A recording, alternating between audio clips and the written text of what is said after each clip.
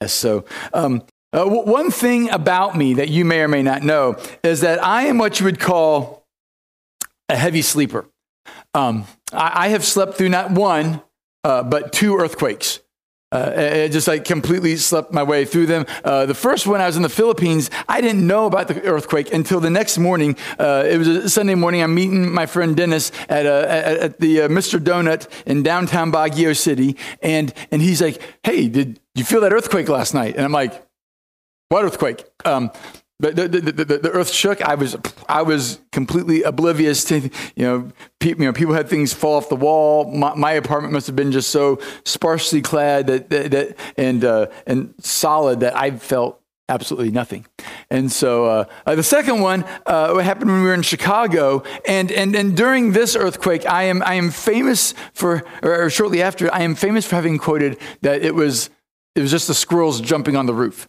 Now, what I was meaning to say in my stupor is that we had, the way our house was, our bedroom was kind of one of the highest points of the house, and we had this tree off the corner of our bedroom, and the branches touched the roof of the house. What I meant to say was it was the branches scratching against the roof, but what came out was it was the squirrels jumping on the roof. And I still deny that, but I am told that is exactly the words that came out of my mouth.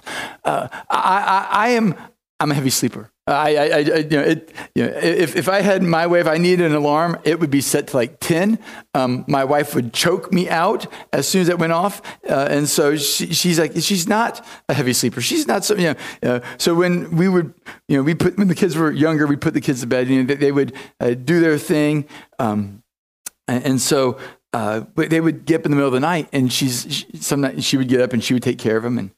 And if that happened too many nights in a row, eventually I would get it's your turn. It's your, or as they got older and they came into the room, she learned to just straight ignore them, especially Josiah. Josiah would come in and like, Mom. And she would go see your dad. And so he'd come around the bed and he'd go, Dad. And I would just open up the covers. He'd crawl in. We'd sleep there for a while. I'd take him back to bed. The next morning, this guy would say, so what did Josiah need? I don't know. He slept with me for a while, and I put him back to bed. He seemed fine. So, I don't know. So, I say it's the power of a clean conscience. I don't know.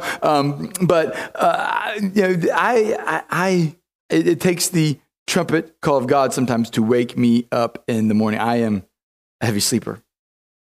So we've been talking about prayer, and you're like, what does your sleeping habits have to do with prayer? Hold on to that for a little bit. We'll get to it, and hopefully it kind of makes some sort of sense in the end. But Jesus says we come to God like a good father.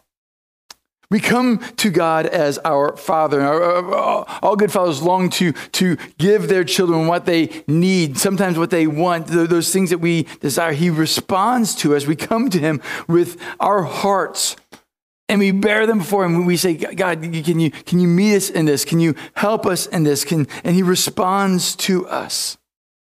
We can come to him at any time of day with whatever concern is on our heart, and he will hear us. He does not just sit there and go, He doesn't just open up the sheets, let us crawl in and sit there. He responds to us. He cares for us no matter what the time of day is. But sometimes we bring to God small things that are and he's like, that's peanuts. That's small. I want bigger things for you. Maybe you remember this. There was a time when Israel was kind of torn between two gods, and the prophet Elijah was helping to lead the people. And so they had this. He's like, here's what we're going to do. We're going to have this huge confrontation on this huge turn into a confrontation. He's like, we're going to have this event on Mount Carmel. And what's going to be is we're going to both build an altar. We're going to both put a bull on top of the altar, and whichever God sends down fire first, he will be the God of Israel. The prophets of Baal like, this is a good idea because we know that Baal is the real God, and so we'll do this. And so it says like all of Israel, a bunch of people are up there on top of Mount Carmel. They're there for this thing. They're there for this showdown. And the prophets of Baal, Elijah, they both build their altars. They get their bulls ready. They put them on the altar. And Elijah goes, why don't you guys go first? Just let you guys go. If Baal answers, man, I don't even have to try. Just go first. And so the prophets of Baal, they prepare the bull, and they're dancing and singing and praying and calling out. The scripture says that they're like cutting themselves. They are going all out in their worship of Baal to get Baal to respond with fire. And they've been going on for a while. I mean, this was like a really, really long worship service. And they're there and they're singing. And what scripture says is that at noon, Elijah begins to taunt them. Elijah starts to run some smack. What does he say? He says, hey, why don't you guys shout louder? Right? Surely he is God, but maybe he's just deep in thought. Maybe he's busy. He's traveling. He's away. Maybe he's sleeping. Maybe it's Mike up there. He's sleeping and he must be awakened. You must call louder. And so they do. And you can just, Elijah's just taunting them, right? I mean, whenever I read this, I start to giggle because I can just see Elijah just, come on, more. And they just look ridiculous. And then finally he's like, hey, guys, you've had your turn. And then he flexes a little bit more. What does he say? He says, hey, why don't you guys go get some water? And bring up and just soak my sacrifice. Soak my altar, soak the bull. There's this trench around the altar. They go down like 3 times, and this thing is just so soaked that water fills the trench around the altar. And then Elijah simply prays, answer me, Lord. Answer me, so these people will know that you, Lord, are God. And you are turning their hearts back again. And what happens? Boom, fire comes down. No more bull, no more altar, no more water. It's gone.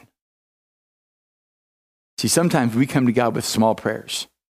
And sometimes God wants us to come to him with things that are bigger.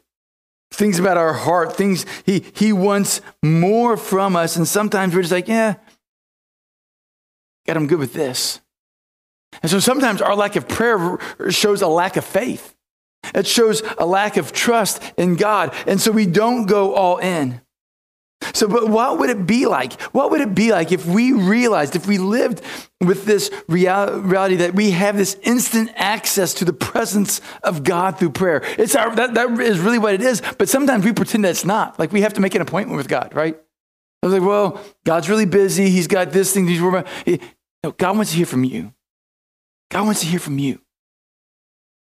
And God's not too busy to not give us complete access to him. And so Jesus explains this with a parable. The word parable literally means to throw alongside. So Jesus has been teaching, and as he's been teaching, he's going to tell this story to go alongside it to help it sink in that much more. If you would turn with me to Luke chapter 11, we're going to look at verses 9 through 13. Over the last month or so, we've been spending a lot of time with the Lord's Prayer, the model prayer in Matthew chapter 6. The other place where that same teaching is presented in the Gospels is in Luke chapter 11. So they're kind of told maybe in 2 slightly different places. You have in Matthew 6, it's told as part of the Sermon on the Mount, one of Jesus' most famous sermons. In Luke chapter 11, Jesus has been teaching his disciples, and they come to him and they say, Jesus, teach us to pray. And Luke records much the same words that Matthew does. And our Father who art in heaven, hallowed be your name. Your will be done. Your kingdom come, your will be done on earth as it is in heaven. Give us today our daily bread, and lead us not into temptation, but deliver us from evil. And as he finishes that prayer, as he finishes teaching them how to pray to God in such simple terms, referring to him as Father, he longs to have that relationship with us, how he longs how he fights for his holiness, how he longs to make his kingdom come here through us and provide for us, that you give us wisdom to make it through each day, and forgiveness and grace for those times when we fall short. And as he wraps up that prayer, Jesus continues and says this. Then Jesus said to them, suppose you have a friend, and you go to him at midnight and say, friend, lend me 3 loaves of bread. A friend of mine is on a journey and has come to me, and I have no food to offer him. And And suppose that the one inside says, dude, don't bother me. Don't bother me. I was asleep and you had to wake me up. Don't bother me. The door is locked and my children and I are in bed and I can't get up and give you anything. Because I tell you, even though he will not get up and give you the bread because of friendship, yet because of your shameless audacity, he will surely get up and give you as much as you need. So I say to you, ask and it will be given to you, seek and you will find, knock and the door will be open to you. For everyone who asks receives, he who seeks finds, and the one who knocks, the door will be opened. Which of you fathers, if your son asks for a fish, will give him a snake instead? Or if he asks for an egg, will give him a scorpion? If you then, though you are evil, know how to give good gifts to your children, how much more will your Father in heaven give the Holy Spirit to those who ask him? Jesus has taught them how to pray, and then begins to put that into some context. Maybe they were used to only going to God at certain times. We have this time for prayer and this time, but in between there's like God's shop is closed because he's got other things going on, or he's responding to those things. And Jesus is like, suppose you have a friend who comes to you at midnight. Now, if you come to my house at midnight, if I have gone to bed, you will get delirious Mike, right? Here's another story of middle of the night delirious Mike. Maybe in your houses, you have interconnected smoke alarms. And so the house that we lived in Charlotte, we had interconnected smoke alarms. And my brother-in-law was living with us. And one night, these smoke alarms decided to malfunction. One of them. And when one of them malfunctions, they all malfunction. And so John and Askea, they get up and they immediately start trying to... I get up and you know that one smoke alarm that's a little bit too close to the kitchen? That sometimes goes off when you overcook dinner? And what do? You get up, when you it's not a real fire, and so you kind of wave the air around it and it goes off. I get up and I'm like, I'm going to fix this. So I grab my pillow, walk to the closest smoke alarm, and start waving. I wave once, about fall down, realize I am no help. I go back to bed. And they're like, oh, Mike, we could use your help. Whoa. I'm asleep.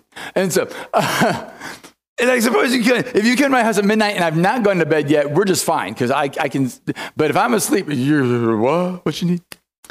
You go to this friend and you say, hey man, I need 3 loaves of bread. I need 3 loaves of, and you're like, dude, do you not see the clock? Do you not see what time it is? Maybe you got to get up early in the morning. You're like, well, what is this? He comes to his friend at midnight and says, hey man, I need some food because I have this friend who came to me in the middle of the night. Now back then, and even today, but back then especially, hospitality was really, really important. Hospitality was like super important, or even more important than maybe we would even realize. We're thinking, well, can't they just stop at a hotel? Can't they just go to an inn? And that really wasn't the Jewish way of doing things. It was more of there were inns and hotel type things in the Roman world, but they were more of a brothel thing instead of like, a Days Inn, Holiday Inn kind of thing. It was not a place that well-meaning people ought to go, especially they really line up with the Jewish idea of morality. And so it was common for people as they would travel, if it was getting late in the evening, they would just show up in town. And they would show up kind of in the middle of the kind of the town center and either ask or people would say, hey, do you need a place to stay? Yeah, we're traveling. We just need a place to stay for that. Hey, come to my house. Come to my house. And it was common that people would invite them into their homes unless there was no room for them in the guest quarters. Maybe you remember hearing that in another story from Luke. And so hospitality was huge. It was important. Yeah, like so much so that if one person was hosting somebody, it wasn't just their friends and their company, it was the whole community's company. And so people wouldn't just, stay out in the middle of the field. They'd be vulnerable to thieves and other bad characters. And so they would come in, they would stop, and they'd be invited in. And so these people have been traveling for long hours on foot. And I don't know, where they were going or how far they were trying to travel.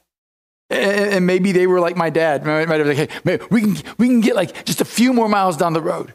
We can get just a few more miles down the road. And then one time we buzzed through a rest area. And Dad's like, that's too many more miles down the road. We just got to get off somewhere. And so they were going, and maybe they were hoping to get to a certain spot. Maybe they had some donkey trouble. Maybe the kids just weren't complying. Don't make me come back there, right? You've been on those road trips. Maybe they had to pull off to the side of the road a number of different times. And they get in late. They get in at midnight. Right? Man, that is just rude. In this culture, not so much. What would have been rude is when they show up at midnight, not to have food for them. And we're like, man, couldn't you have just stopped at Chick-fil-A? Like, it's just there was no Chick-fil-A. Jesus loved chicken, but they didn't have that back then. And so, but for us, he's like, they get there, like, hey, friend, loan me 3 loaves of bread. Yeah, I smelled you guys. You guys were doing your baking for the week today. We're going to get to ours, but man, we have no food to serve them. Can I get 3 loaves of bread? As he's guests, he has no food to save face. He goes to his neighbor, say, hey, help me out here. And the guy responds, dude, leave me alone, right? It's midnight. It's midnight. Leave me alone. Do not bother me. The door is locked. My children are in bed with me. They oftentimes back then there was like a one-room house, and so that room was like everything. It was the kitchen, it was the living room, it was the dining room, it was the bedroom. And so at the end of the night, they would roll out this mat, and they would all sleep together on the same mat. And this guy's like, he was nice enough not to knock on the door, right? Because even in first century Palestine, they still had the rule: don't wake the baby, right? Maybe you had, And so he's like, oh, wait, I'm not going to knock. I'm like, hey, can you give me some bread? Can you help me out? He's like, shut up. I'm sleeping. Don't bother me. We're all here. Don't wake the baby. My wife will kill you, right? That's the kind of conversation that's in the Greek, well, in the subtext that they decided. But you can imagine that conversation, right? You can imagine this guy. You go, man, you're pretty brave going to him at midnight when everybody's asleep, asking for bread. And Jesus says he eventually gets him and gives him bread. Why? Not because he's his friend, because at this point that friendship's out the window, right? We friends, we're boys no longer. No, but it's because he has this shameless audacity. He is willing to break all social convention and come to him boldly. And he goes, and he knows that it's not just to save his face, but to save the face of the community. He will give whatever is needed. He'll give whatever is needed so his friend can serve those who are staying with him. Because we'd be like, dude, come back in the morning. You can have all the bread you want. But no, he gives him the bread there. See, there's this, he's like this lack of understanding about what is proper. This shameless audacity. Gentlemen, it's like waking your wife up at 3 a.m. so you can tell her happy anniversary. It's probably not going to go well for you. Not getting you, hey, it's our anniversary. Hey, babe, happy anniversary. Shut up, I'm trying to sleep, right? Unless she's getting up at 3 a.m, you don't want to, that will not go well with you. But both the man and his neighbor know that in this culture, that visitor is a visitor of the entire community. So the man didn't want to ask his friend for bread, but he's like, I got no bread. We must serve them so they can experience hospitality and not, be ashamed to this entire community. See, many of Jesus' parables, many of them give us a picture of who God is. The kingdom of heaven is like. It's kind of a one-to-one comparison. You look and you see the king, and when he's like the sheep and the goats, You see when in certain parables, it's like, oh, that is obviously a picture of God. And in this, the picture we see of God here is not one of comparison. I mean, God's not like, shut up, I'm trying to sleep. No. It's a picture of contrast. That even though this man who is sinful, is weak, is flawed, he will get up and do the right thing. And if God, if we who are sinful, if we who are flawed know how to do the right thing, how much more will God respond and do the right thing for us? How much more will our loving Heavenly Father give everything we need, especially the Holy Spirit? If we know how to do the right thing, how much more our perfect Father in heaven? And so you look at this entire context, right? So we've looked at the model prayer in Matthew. If you just glance your eyes up above the text today, you see the model prayer in Luke. And so how do we put that together? We see how does this fall right after the model prayer? See, why does God answer prayer? Warren Wiersbe said this: when God's people pray, God's reputation is at stake. Remember when we talked about hallowed be your name, that God fights for his holiness? That as Israel would go astray, God would, instead of being aligned with his people, he would send nations against them. Because he's like, they are not acting. I don't want the world to think that that's how that's the behavior and worship that I accept.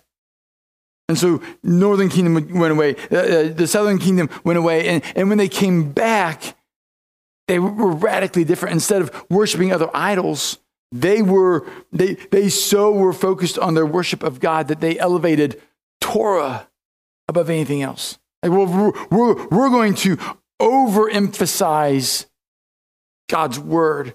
And so they began to create other layers of belief, of layers of law to protect. It's like, oh, it says you must keep the Sabbath. Well, what does, we can't work on the Sabbath. What does that mean? What means you can't walk this far? You can make sure that your animals are fed, but if your ox falls in a ditch, you can help them out. But Jesus couldn't heal somebody. Can we do good to someone else on the Sabbath? Nope, that'd be work. They began to put those layers of misunderstanding around the text. See, Jesus, God will fight for his holiness. And by not responding to the requests of his children, that would be a blot against his name. And so, but sometimes we're like, but does God answer me? Sometimes it feels like I pray and God doesn't hear me. He doesn't seem to be responding to me. See, when we approach God, sometimes when we approach God, we try to just come to him out of friendship. Come to him out of friendship. Like we're asking help from a friend. We're asking a favor from a friend. But we don't come to God out of friendship. We come to God out of sonship. That we are sons and daughters of God, that we are made in his image. So we can come boldly before him because he is a good father. And he takes care of his children because he's a good father. And so sometimes your kids will come to you with a request that is just they're not ready for it. It's either A, obnoxious, B, just impossible, or it's like, hey, it's just not a good time. Like it's either never going to happen, it might happen, or it's going to happen at some point. And sometimes that's how God is. We come to God, and he's not saying no. He's just saying, you're not quite ready for that. Josiah comes to me and says, hey, Dad, can I drive? No. It's not because you're not going to someday. It's just that would not be a wise decision right now. You're not ready for it. Sometimes we ask God things, and he's like, you're not getting the keys to that. He takes care of us. The way he takes care of his children is a witness to the world that he can be trusted. Richard Trench said this: prayer is not getting man's will done in heaven, but getting God's will to be done on earth. It is not overcoming God's reluctance, but laying hold of God's willingness. See, sometimes we come to God with our Christmas list, right? Hey, God, give me this. I want that. Bless me, Lord, I pray. But God looks down and goes, that's not healthy. That's not going to be helpful. And that's going to cause you to have pride, and that's not going to bear witness to my name. And so prayer isn't just about getting our will done in heaven, getting God to rubber stamp and okay everything that we want. But it's getting God's will to be done on earth. And so as we meet with him, as we sit with our Father, we have this opportunity to listen. We have this opportunity to be changed, to be molded. We open up Scripture and we read, and it reflects back to us what God's desire is for us. How we might need to change, how we might need to adapt. See, learning to be bold and persistent in prayer is not so much about changing God's mind, but getting us to a place where we can trust his answer to us. We can trust that God knows what is best for us. So what can we take home from this parable? One, we need to start praying bold, audacious prayers. We need to go to God like that man going to his buddy at midnight. We need to be willing to pray bold, audacious prayers. This man does not apologize to his neighbor. There's no apology. Hey man, sorry I'm waking you up. Do you have some bread you can loan me? No, he's like, man, I'm in trouble. Can you help me? He never says, man, I didn't mean to wake you. Sorry. Didn't want to wake up the kids. He just lays it out there. I have a guest. I have no food. Give me your bread. So we need to start praying bold, audacious prayers. In that, kind of caveat, the second part of that is we need to stop praying safe prayers. Stop praying safe prayers. Prayers for health are fine. I think God's desire is that our bodies would work and function properly.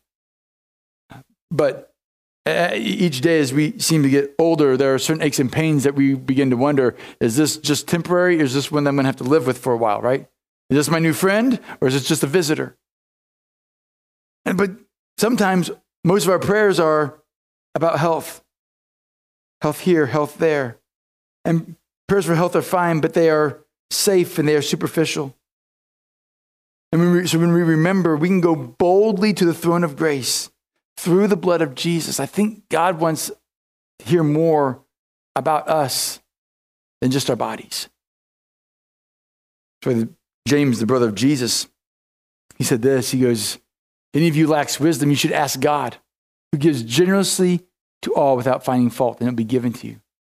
He goes, you don't have because you don't ask. You should ask for wisdom. You don't have wisdom because you're not asking for wisdom. You're asking for, hey, I got this hangnail. Hey, my neighbor's knee isn't working quite right. God was like, I want to give you more than just health.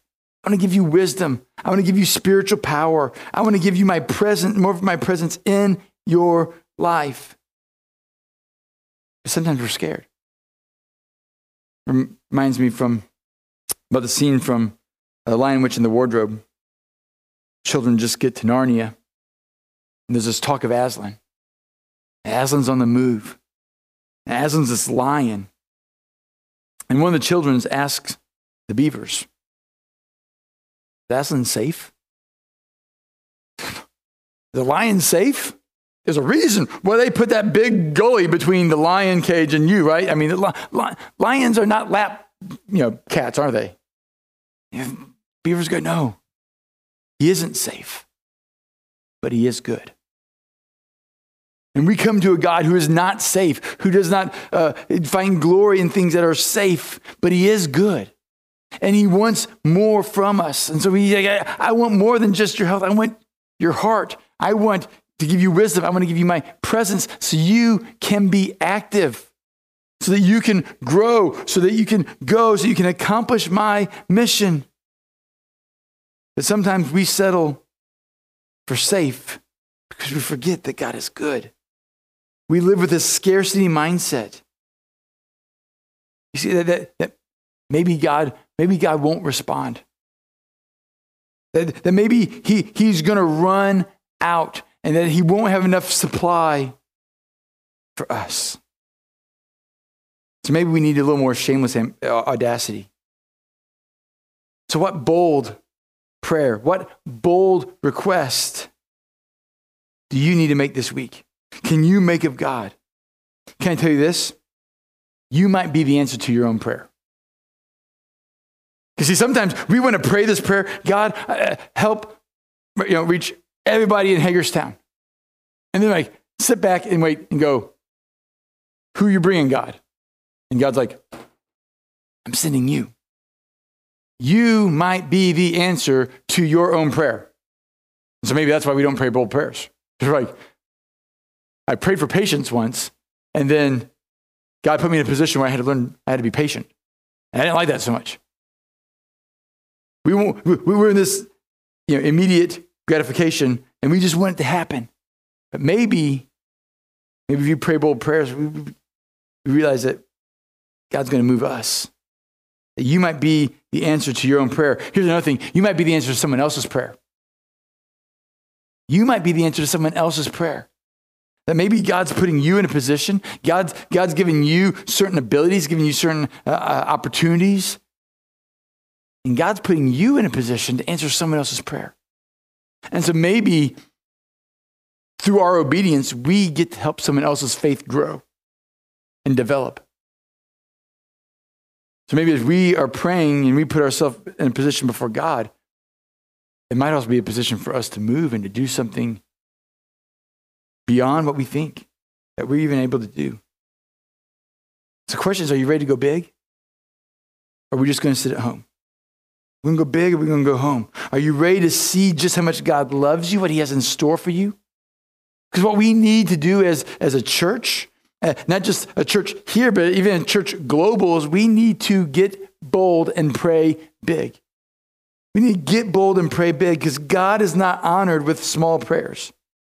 But God loves to answer the big, hairy, audacious prayers of his people. So here's my challenge for you this week. Is to pray one big, hairy, audacious prayer every day this week. What prayer have you been scared to pray? What prayer feels like that midnight request for bread? That you're like, God's going to laugh at me.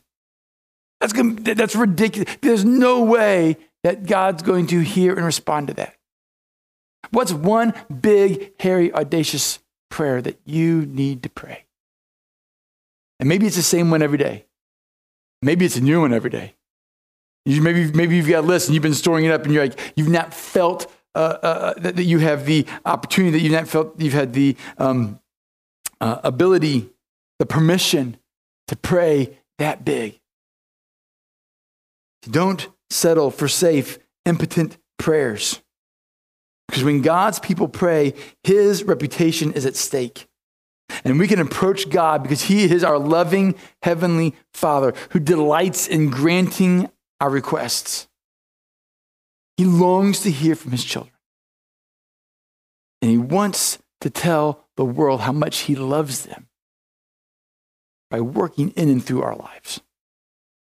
And maybe, just maybe, we're not seeing God move because we've been playing it too safe. We've been sent back too much. We've been like, we'll let somebody else take care of that. I'm too busy. I like it safe here in this bubble. But just a casual reading of the book of Acts, the early church was not safe. I mean, they prayed and there was an earthquake. I'm pretty sure I would have felt that earthquake. They prayed and the room shook.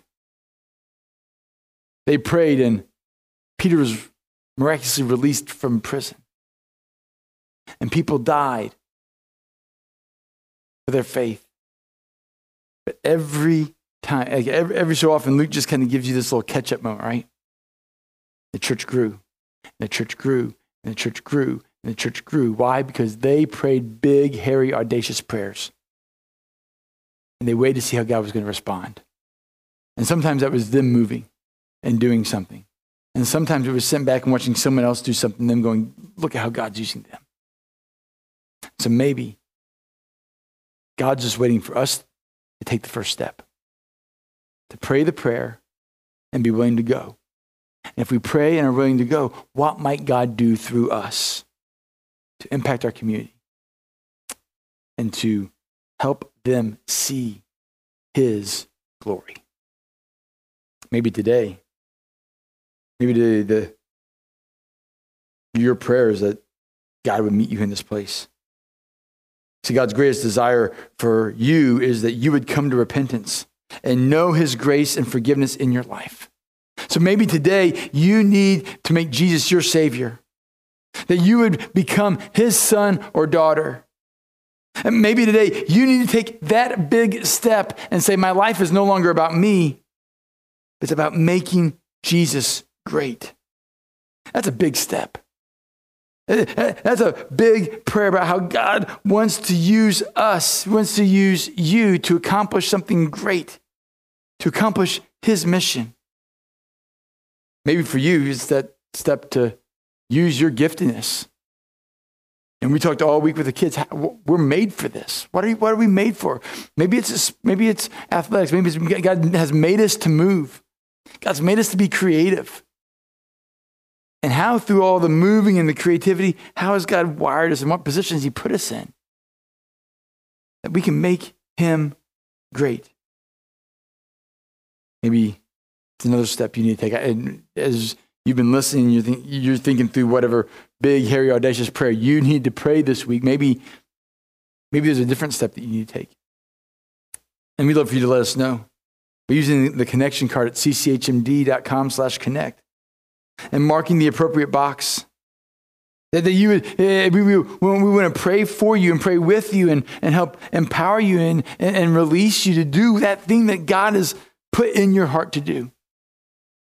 Maybe today you just need prayer with someone. You need to talk with someone face to face today. I'll be in the back after the service.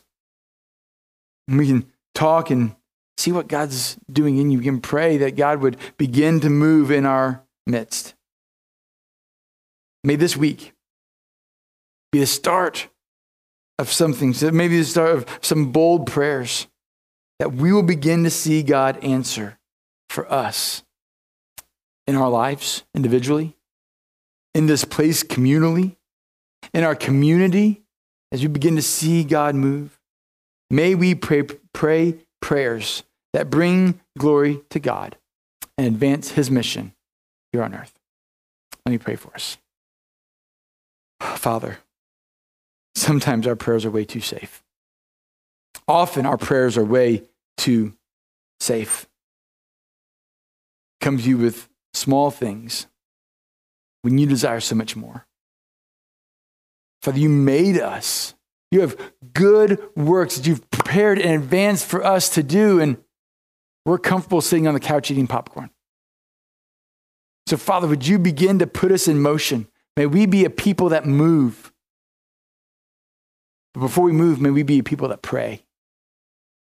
Pray boldly. Pray big, hairy, audacious prayers. Father, prayers that would be impossible for us to accomplish unless you're a part of it. Father, prayers that require you to show up. Father, so much of our faith and so much of our mission, so much of what we do, we can do without your presence. We've just kind of put it on cruise control and we do this and we do that and look what I did. Father, may it no longer be about me. May it no longer be about us. But might you show up. And Father, if you don't show up, may we not move until you move. Father, like the pillar of cloud, pillar of fire, Father, would you set out and go before us? That we would move as you move. That we would go as you go. And Father, we pray and experience and wait for your presence. And as we go, Father, would you be made great? Father, we would just be just be your vessels, we would just be your children. We'd long to see how you want to move among us. Father, pray that you would renew our relationship with you. That again, we would realize that we are your children, the children of the great God and King, the creator of the universe. Father, you would meet us each day, walk with us each day, renew us each day. Father, may we come to you boldly, and may you use us to advance your mission here on earth. Father, we thank you for Jesus. It's in his name I pray. Amen. Hey, if you are here in the house with us today, we have lunch right next door. And so we are going to have the Great American Indoor Picnic. We've got all kinds of food and goodies over there. So if you don't have anywhere to go for lunch, you can stay here for lunch. And we would, you're like, I didn't bring anything. That's okay. I'm sure we got plenty of food. And so we're going to do that. If not, if you need to get somewhere and need to step out today, that's all right too. We hope you have a great week, and we look forward to seeing you again next Sunday.